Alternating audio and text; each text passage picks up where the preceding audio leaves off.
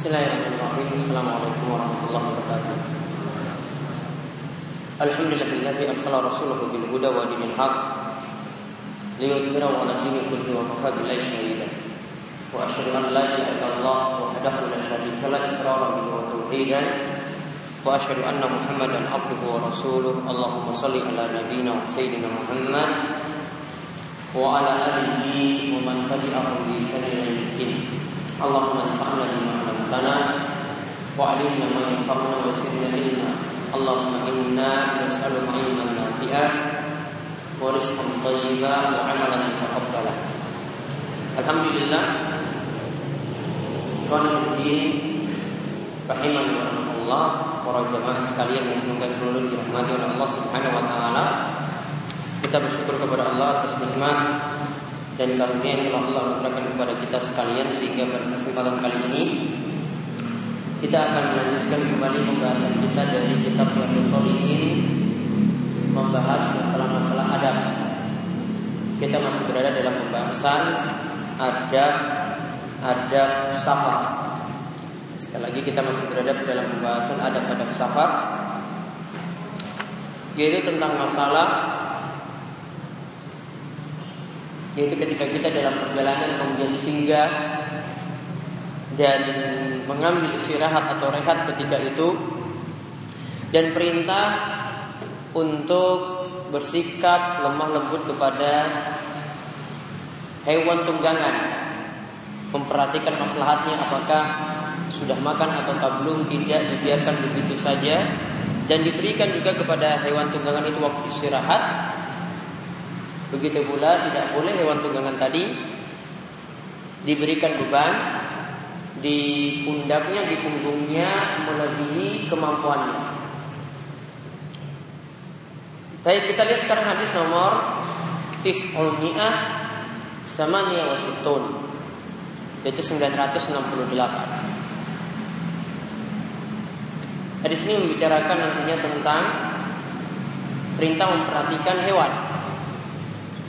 Dan sekaligus kalau diperintahkan memperhatikan hewan ini bukan hanya ketika kita memiliki hewan tunggangan yang nanti digunakan saat safar, namun mencakup pula kalau kita memiliki hewan peliharaan atau hewan ternak yang kita pelihara, termasuk di dalamnya.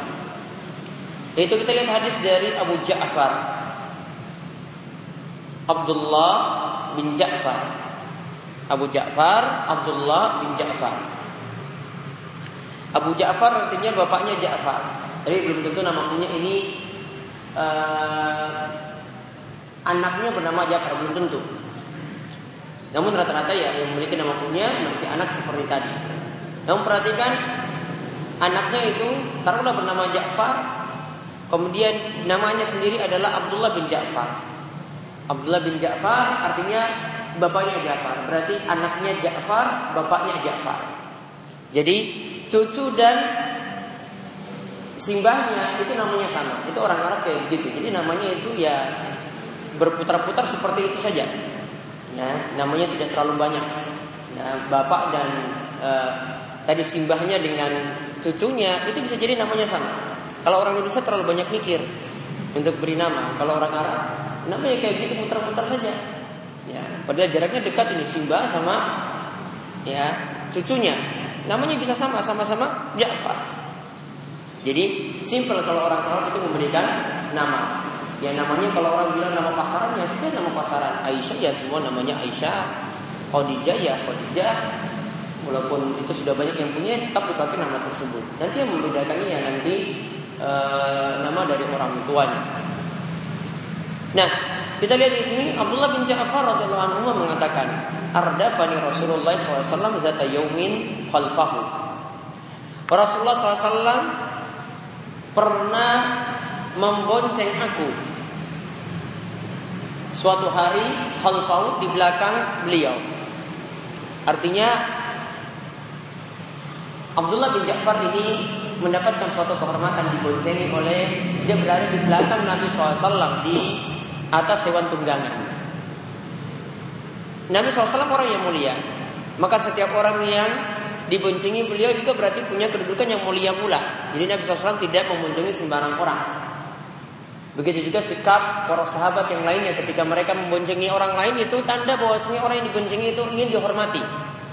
Ya, seperti kalau zaman ini kita punya kendaraan yang super mahal misalnya Mercy, kemudian kita ya suruh orang lain naik kendaraan kita, suruh duduk depan lagi dengan kita, ayo bareng-bareng duduk depan. Ya, apalagi temannya dengan dia itu tingkat strata sosialnya itu jauh. Kalau dia itu memboncengi dia atau suruh ya naik di kendaraan tadi, bos, itu menandakan bahwasanya dia menghormatinya dengan benar penghormatan. Maka demikian juga di kalangan bangsa Arab. Makanya Ibnu Umar itu pernah melihat anak dari teman bapaknya, yaitu Umar bin Khattab. Ibnu Umar ini anak dari Umar. Pernah melihat teman bapaknya yaitu punya anak, ya, kemudian ketemu di jalan ketika di Mekah. Kemudian dia tanya terlebih dahulu, apakah engkau ini adalah anak dari fulan dan fulan? Engkau anak dari si fulan, putra dari si fulan? Kemudian dia jawab iya. Ketahui bahwasanya engkau ini adalah anak dari teman bapakku dahulu, yaitu Umar. Maka ketika itu orang yang disapa oleh Ibnu Umar ini adalah perlu diketahui Arab Badui. Arab Badui itu kalau zaman kita ya kasarnya kita sebut ya orang yang nggak pernah sekolah lah, jadi nggak tahu aturan. Namun orang ini dimuliakan karena dulu Umar itu berteman dengan bapaknya. Maka ketika itu Ibnu Umar suruh, sudah kamu naik ke hewan tunggangan saya di belakang, diboncengi ketika itu. Kemudian ya Ibnu Umar punya sorban, punya imamahnya juga dipakaikan di kepala orang ini, yaitu anak dari teman bapaknya dahulu. Maka para sahabat yang lainnya ketika itu lihat Ibnu Umar kok sikapnya kepada Arab Badui kok sangat-sangat memuliakan. Maka mereka bertanya kepada Ibnu Umar, itu cuma Arab Badui saja, engkau sapa dia pun itu sudah sangat-sangat senang. Kemudian ketika itu Ibnu Umar itu mengatakan, inna abarul birri, sesungguhnya bentuk bakti paling baik dari anak kepada orang tuanya adalah dia menjalin hubungan baik dengan orang yang atau keluarga dari teman bapaknya dahulu. Dia menjalin hubungan baik dengan teman bapaknya dahulu. Ya, ini menandakan bahwasanya memboncengi seperti ini tanda hormat kepada orang yang berada di belakang. Ini menghormati orang yang berada di belakang. Kemudian wasara ilayya hadisan la uhaddisu bi ahadan minan nas. Kemudian ketika itu Nabi SAW menyebutkan sebuah hadis atau memberikan suatu pembicaraan kepadaku yang aku tidak boleh membicarakan hal ini kepada orang lain. Aku tidak boleh saat ini membicarakan hal ini kepada orang lain. Namun saat ini Abdullah bin Ja'far menceritakannya. Ya, namun saat ini Abdullah bin Ja'far menceritakannya. Tanda bahwasanya yang namanya ilmu itu tidak boleh disembunyikan. Kadang disembunyikan karena ada suatu maslahat. Kadang disembunyikan karena ada suatu maslahat. Seperti misalnya Mu'adz bin Jabal itu pernah mau pergi ke Yaman. Kemudian saat itu ditanya oleh Rasulullah SAW, ma haqqullahi 'alal ibad wa haqqul ibad 'alallah. Apa kewajiban manusia kepada Allah dan apa yang nanti Allah tunaikan ketika manusia menunaikan kewajiban tersebut. Kemudian Nabi SAW itu menjawab, menjawab bahwasanya manusia itu diperintahkan ayya'buduhu wa la yusyriku bihi syai'a. Hendaklah manusia itu beribadah kepada Allah semata dan jangan berbuat syirik kepadanya. Kemudian yang menjadi apa nanti yang Allah Subhanahu wa taala balas? Maka dijawab oleh Nabi SAW, Allah akan membalas, yaitu orang yang tidak berbuat syirik kepada Allah, maka Allah Subhanahu wa taala tidak akan menyiksanya. Kemudian ditanyakan oleh Mu'adz, apakah boleh hal ini aku kabarkan kepada yang lain? Karena orang yang penting tidak berbuat syirik saja bisa selamat. Yang penting tidak berbuat syirik saja bisa selamat. Maka Nabi SAW itu mengatakan, lah, jangan beritahu. Nanti mereka terlalu bergantung kepada hal itu. Artinya mereka nanti tetap bermaksiat. Ya, yang penting selamat dari kesyirikan. Yang penting tidak pakai jimat, yang penting tidak punya pemahaman tahayul, yang penting tidak beranggapan sial, yang penting kalau zaman ini tidak percaya dengan ilmu primbon misalnya. Kalau seperti itu jadi selamat. Nanti orang yang penting jauh dari kesyirikan namun maksud masih tetap jalan. Kalau cuma berpegang dengan hadis ini. Namun setelah itu ya, Muaz memberitahu hadis tadi kepada kita. Diketahui oleh kita sekarang saat ini. Ini menunjukkan bahwasanya awalnya memang disembunyikan ilmunya karena ada maslahat. Kalau disampaikan saat itu bahaya. Namun setelah itu disampaikan kepada kita, menunjukkan bahwasanya kadang satu ilmu itu boleh ditunda penyampaiannya, tidak mesti langsung disampaikan sekaligus. Nah, kemudian wakana ahabba mastatara bihi Rasulullah SAW li hajatin hadafun au haishun nakhlin. Di sini dikatakan oleh Abdullah bin Ja'far, Nabi SAW itu sangat senang ketika beliau memenuhi hajatnya, yaitu buang air kecil, buang air besar. Memenuhi hajatnya, beliau ketika itu istatara, beliau menutupi diri. Artinya tidak dilihat oleh orang banyak. Ibnu Qayyim mengatakan bahwasanya Nabi SAW itu ketika ingin buang hajat, itu pergi ke tempat yang jauh sampai tidak terlihat oleh orang.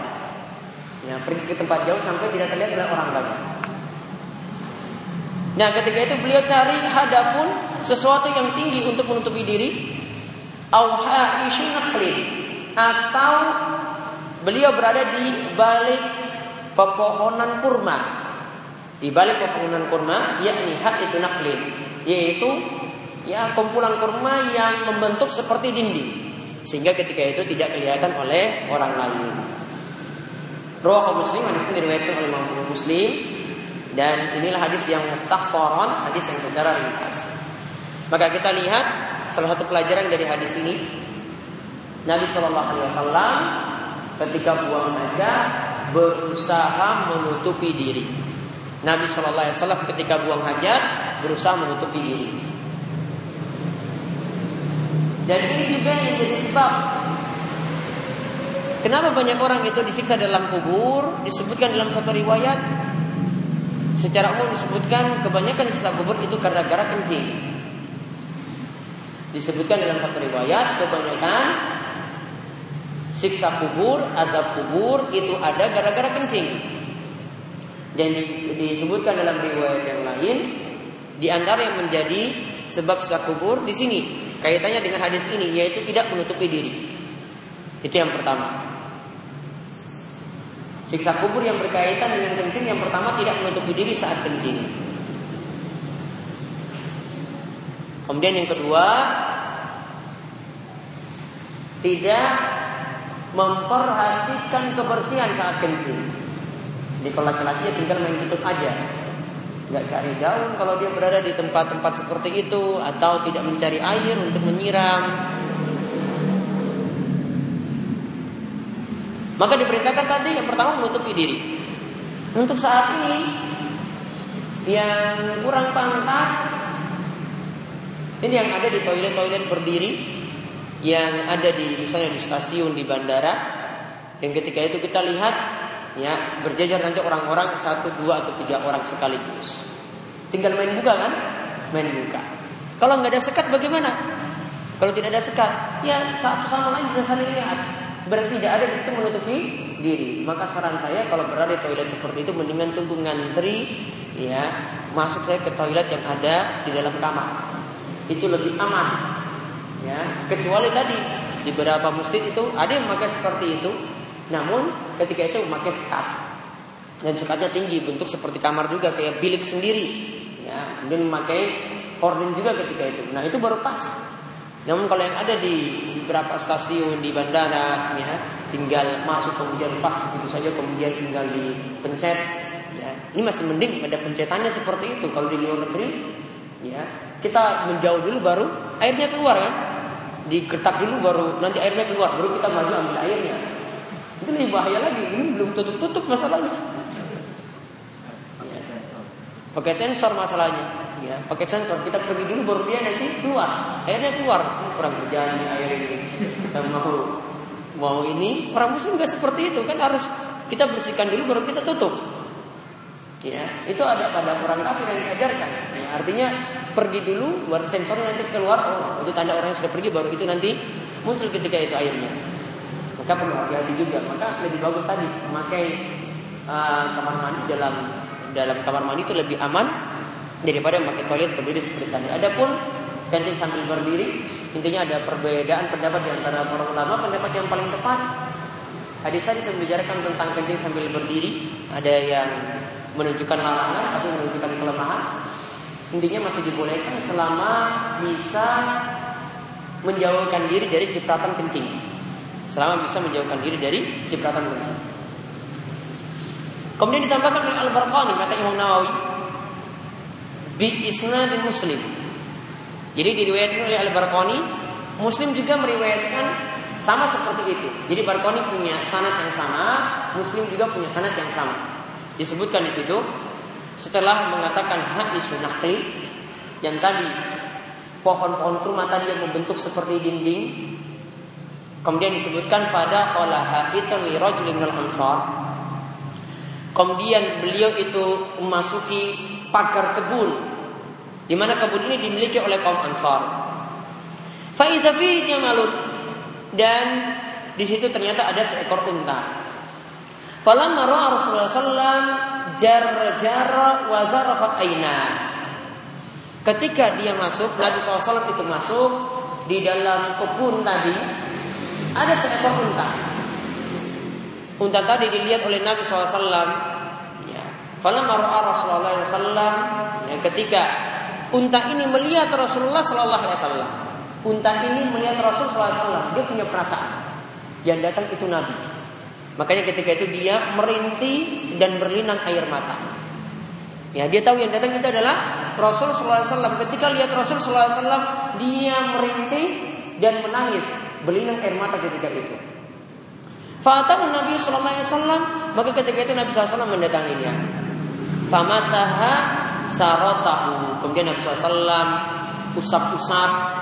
Saratahu maksudnya kata Imam Nawawi sinamahu wazifrahu, yaitu mengusap-usap ya bagian punuknya, bagian tengkuknya, fasakana. Kemudian beliau diam. Kemudian Nabi SAW itu bertanya. Kemudian tadi hewan tadi diam. Ya, hewan tadi itu diam setelah diusap-usap oleh Nabi SAW. Kemudian Nabi bertanya, Man rabbu hadzal jamal? Siapa pemilik unta ini? Kok bisa sampai menangis? Liman hadzal jamal? Siapa pemilik unta ini? Kemudian faja'a fatan minal ansar. Datanglah ketika itu pemuda dari kaum Ansar. Faqal, lalu dia mengatakan pada Rasulullah SAW, hadza li, ya Rasulullah SAW, ini adalah unta milikku, wahai Rasulullah SAW. Kemudian Nabi SAW berkata kepada pemuda tadi, pemuda sudah memiliki unta. Unta itu harganya ya bisa 2 kali lipat atau 3 kali lipat dari sapi. Ya, 2 kali lipat atau 3 kali lipat dari sapi. Coba bayangkan, pemuda sudah memiliki unta. Artinya dia bukan orang yang malas-malasan. Pemuda ini sudah memiliki, sepertinya artinya sudah punya kerjaan. Namun masih disebut tadi fatan, masih disebut tadi seorang pemuda. Lantas Rasulullah SAW nasihati pemuda ini, afala tataqillaha fi hadhil bahimatil lati malakakallahu iyaha. Kenapa engkau tidak bertakwa kepada Allah dalam memelihara hewan ternak ini yang Allah telah menjadikan itu jadi milikmu, yang Allah telah jadikan ia itu jadi milikmu.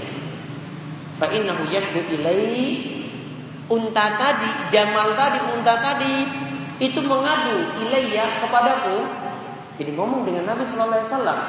Ya, ini adalah tanda nubuwah atau benarnya kenabian Nabi sallallahu alaihi wasallam. Ngomong dengan Nabi sallallahu alaihi wasallam bahwasanya annaka tuji'uhu wa tud'ibuhu, bahwasanya engkau itu buat dia dalam keadaan lapar. Kemudian engkau itu juga buat dia itu dalam keadaan lelah, suruh kerja terus, tidak memperhatikan keadaan yang butuh istirahat, butuh makan dan seterusnya. Hadis ini diriwayatkan oleh Abu Daud, kariwayatil Barqani, diriwayatkan oleh Abu Daud seperti riwayat dari Al-Barqani tadi. Faedah yang bisa kita ambil kaitannya dengan hadis yang kita bahas dalam bab ini, Imam Nawawi ingin menunjukkan yang pertama, hendaklah menyayangi hewan. Yang terkhusus kita bahas ini adalah hewan ternak. Yang terkhusus lagi kita bahas ini adalah hewan ternak yang ditunggangi. Yaitu diperintahkan di sini apa? Perintahkan keadaan dirinya jangan sampai lapar. Perhatikan juga keadaan hewan tersebut jangan sampai lelah karena diberi pekerjaan yang berlebihan. Jangan sampai lelah karena diberi pekerjaan yang berlebihan.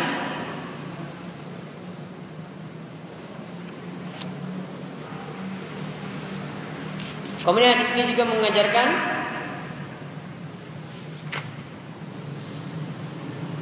bolehnya berboncengan di atas hewan tunggangan. Jadi misalnya kuda atau unta, kalau itu jadi hewan tunggangan boleh boncengan di atasnya. Karena tadi Nabi SAW memboncengi siapa? Abdullah bin Ja'far, Abu Ja'far, Abdullah bin Ja'far. Kemudian hadis ini juga menunjukkan asalnya sesuatu yang jadi rahasia tidak boleh disebar. Karena asalnya tadi Abdullah tadi mengatakan saya tidak boleh membicarakan ini kepada orang lain. Berarti kalau ini rahasia asalnya tidak boleh disebar rahasia semacam tadi. Namun hal ini karena berkaitan dengan ilmu maka dia tetap mengajarkannya. Kemudian faedah yang lainnya lagi di sini menunjukkan perintah untuk menutupi diri saat buang hajat. Bahkan gara-gara tidak menutupi diri bisa menyebabkan adanya siksa kubur.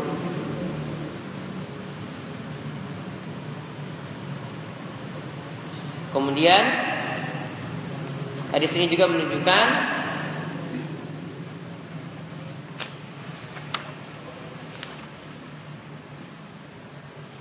di antara dalil atau yang menunjukkan nubuwah Nabi, bahwasanya unta itu bisa mengadu kepada Nabi Sallallahu Alaihi Wasallam dan Nabi memahaminya. Karena awalnya dia sudah lihat Nabi Sallallahu Alaihi Wasallam, dia sudah menangis, meneteskan air mata. Mereka tidak meneteskan air mata. Kemudian Nabi katakan kepada pemuda tadi bahwasanya unta tadi itu sudah berbicara pada bahwasanya engkau itu tidak memperhatikan makannya, membuat dia itu jadi lapar, dan engkau tadi tidak juga memperhatikan istirahatnya sehingga dia jadi sangat-sangat lelah.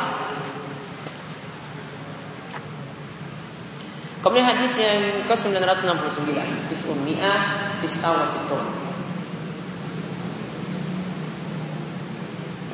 yaitu dari Anas radhiyallahu anhu. Ia berkata, "Kunna iza nazalna manzilan."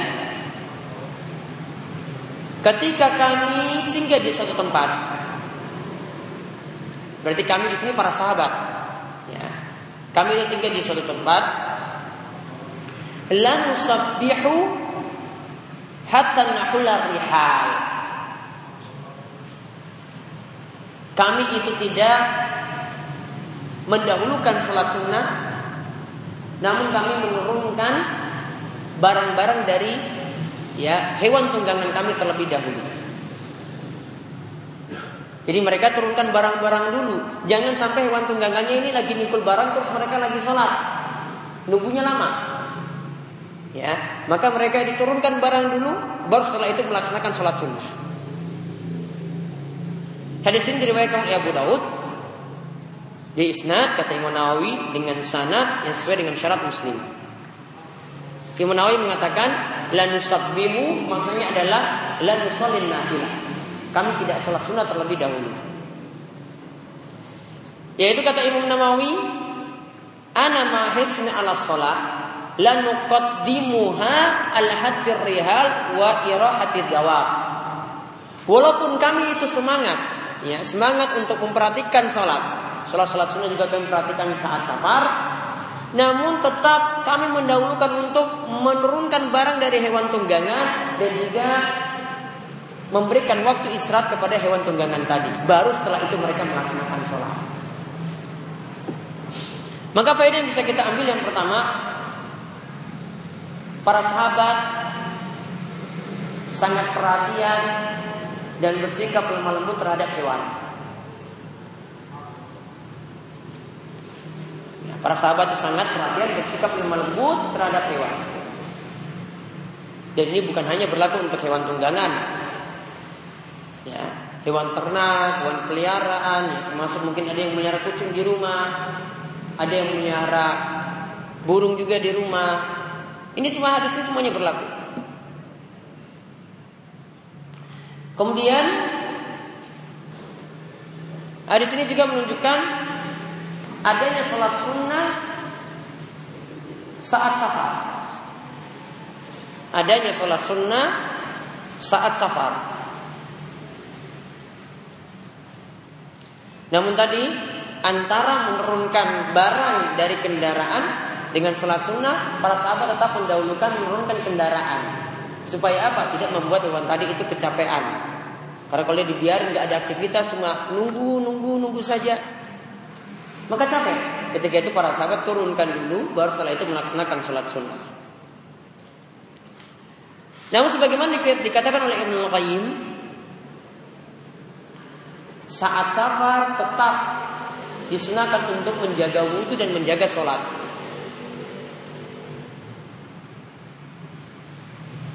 Begitu juga kalau tidak sempat berwudu, maka bisa diganti dengan tayamum. Dan ketika itu juga ada keringanan, kata Ibnu Qayyim, ada keringanan untuk menjamak dan ada keringanan juga untuk mengqashar. Namun poin penting yang disampaikan oleh Ibnu Qayyim,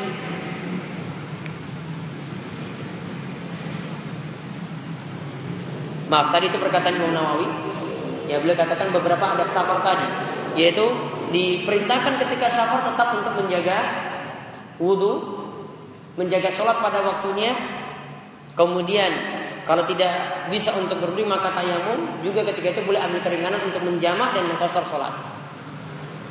Lalu Ibnu Qayyim untuk menerangkan bahwasanya di antara petunjuk Nabi sallallahu alaihi wasallam saat safar, saat safar, beliau itu mencukupkan untuk mengerjakan yang wajib, dan beliau tidak menjaga sholat sunnah rawatib. Nabi SAW tidak menjaga sholat sunnah rawatib, kecuali sholat sunnah qabliyah subuh, atau kita kenal dengan sholat sunnah fajar,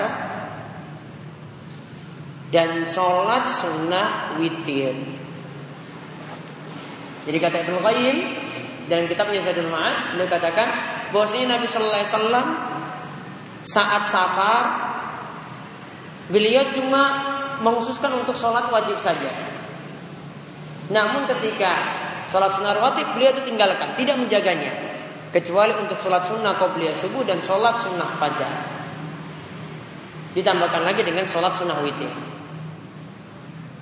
Karena dua sholat ini, sholat sunnah qabliyah subuh dan sholat sunnah witir, ini kata Ibnu Qayyim, fa innahu lam yakun la yad'ahuma hadaran wala safaran. Nabi SAW tidak meninggalkannya ketika sedang mukim ataupun safar. Sholat witir dan sholat sunnah qabliyah subuh tidak pernah ditinggalkan oleh Nabi SAW.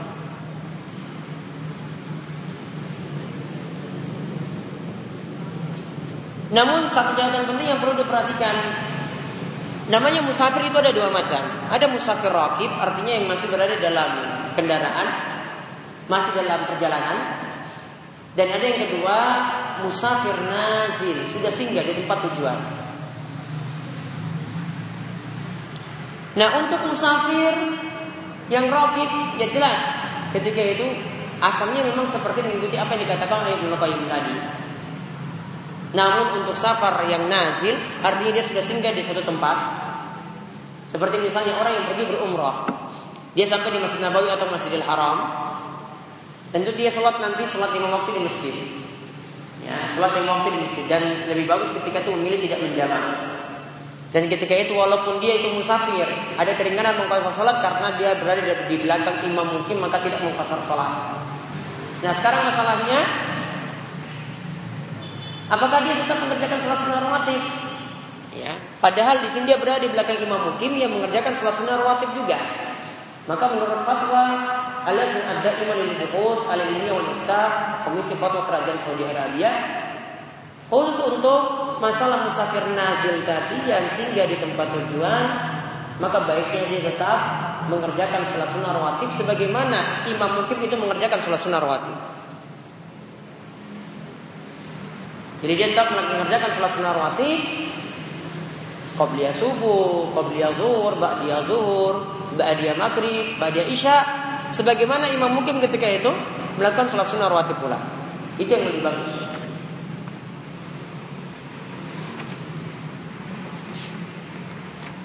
Dan itu hadis terakhir yang kita bahas dalam bab yang tadi bermalam, memperhatikan hewan tunggangan dan seterusnya.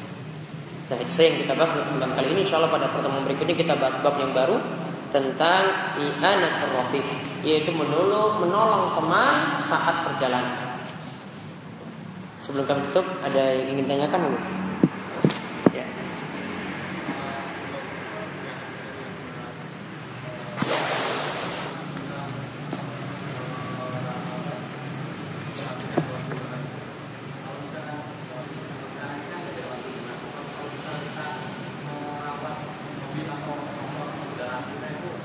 Itu termasuk seperti zaman ini. Saya pernah katakan pada pertemuan sebelumnya, yang untuk hewan tunggangan tadi itu di zaman dulu. Kalau sekarang berarti kita memperhatikan mobil atau motor. Ada waktu untuk servis, ada waktu untuk memperhatikan keadaan mesinnya dan seterusnya. Dan dia juga tidak bisa mesinnya kerja itu berputar-putar terus, ada waktu untuk istirahat. Maka diperhatikan seperti itu juga. Ini bagian dari merawat kendaraan pula. Namun kalau ini lebih terkhusus. Dia bukan hanya khusus untuk membahas hewan tunggangan saja, namun hewan secara umum. Hadis-hadis tadi itu membahas bukan hewan tunggangan saja, namun hewan secara umum berlaku dalam pembahasan-pembahasan tadi. Ada lagi? Kalau tidak ada, kami cukupkan sekian. Kita cukupkan yang doa kepada majelis. Subhanallahumma wa bihamdika, asyhadu an la ilaha illa anta, astaghfiruka wa atubu ilaik. Assalamualaikum warahmatullahi wabarakatuh.